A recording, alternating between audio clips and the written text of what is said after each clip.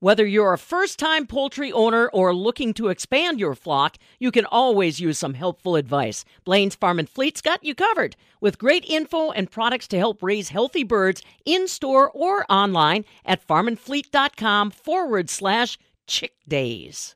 The tech ed teacher at the Mauston Middle and High School is showcasing his students' talent at the Juneau County Fair. I'm Stephanie Hoff for the Midwest Farm Report. Brian Hain is showing off a homemade smoker that anyone can win through the tech ed department's raffle. Brian, tell us a little more about this project. It's a vertical offset smoker. I have a metal art class that I teach. This year, I just kind of always wanted to make a smoker for myself. And this was kind of a plan that I had, and I said, what the heck, let's give it a shot. I bought the materials through the school, and I split the kids up kind of, you're going to be in charge of the firebox, you're in charge of the cooking chamber, you'll be in charge, the other group will be in charge of all the racks, and so on and so forth. In about 4 weeks, they finished that thing, and I just couldn't believe it. It's absolutely amazing what they did.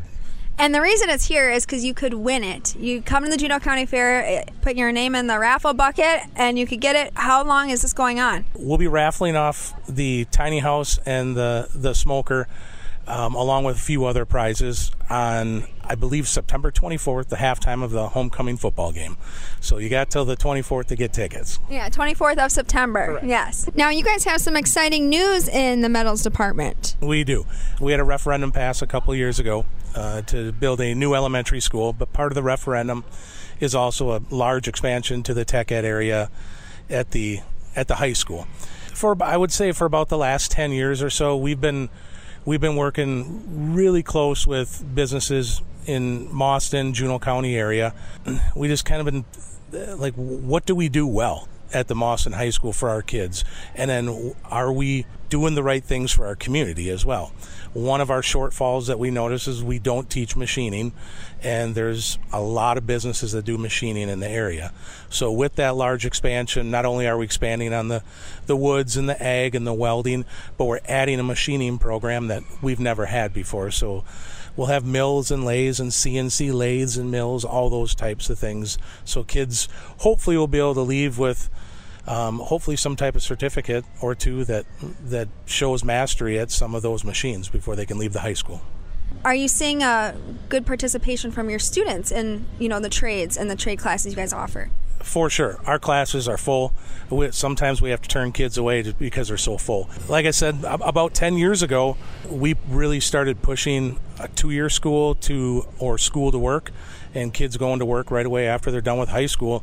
And that 4-year push is kind of a thing of a past for at least our area. We just talk to the kids all the time about the jobs that they can be doing in the trades, the money that they can be making in the trades instead of trying to go to a 4-year school and take 2 years at a tech school, or just work for some of the great businesses right here in this community, and they'll take care of you. Another thing that may be a thing of the past is who works in the trades. Are you seeing more women getting involved? We did in the past. We've sent a couple ladies off to welding. We do have a lot of ladies in the trades. I do mostly welding and metals. My best welders are my ladies that come through.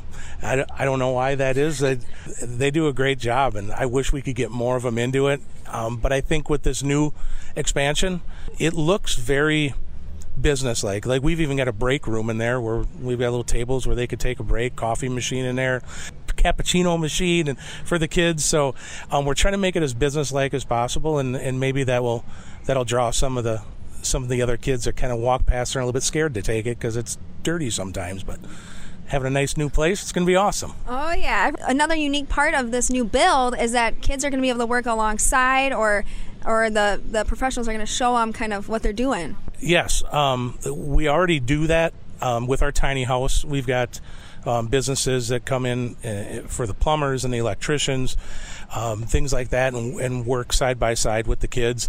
I had a trailer wired up for my super mileage class that I do, and I had Jeff Gray came in from Gray Electric, or he had one of his guys spend the whole entire day with us and helped wire everything up, donated all the materials. Our businesses are so good to us, here in Mauston and surrounding area as well. But now this summer I kind of spent a lot of time going around to some machining places and manufacturing places and just kind of see what it's all about, start the buzz about the new program coming in. And I can't believe how many people have offered their time and some of their workers to come out and work side by side with our kids. It's going to be phenomenal. That's Brian Hain, tech ed instructor at Mauston Middle and High School. He says the community is so supportive of this expansion and is excited to see kids pursue their dream job in the trades. For the Midwest Farm Report and coming to you live from the Juneau County Fair, I'm Stephanie Hoff.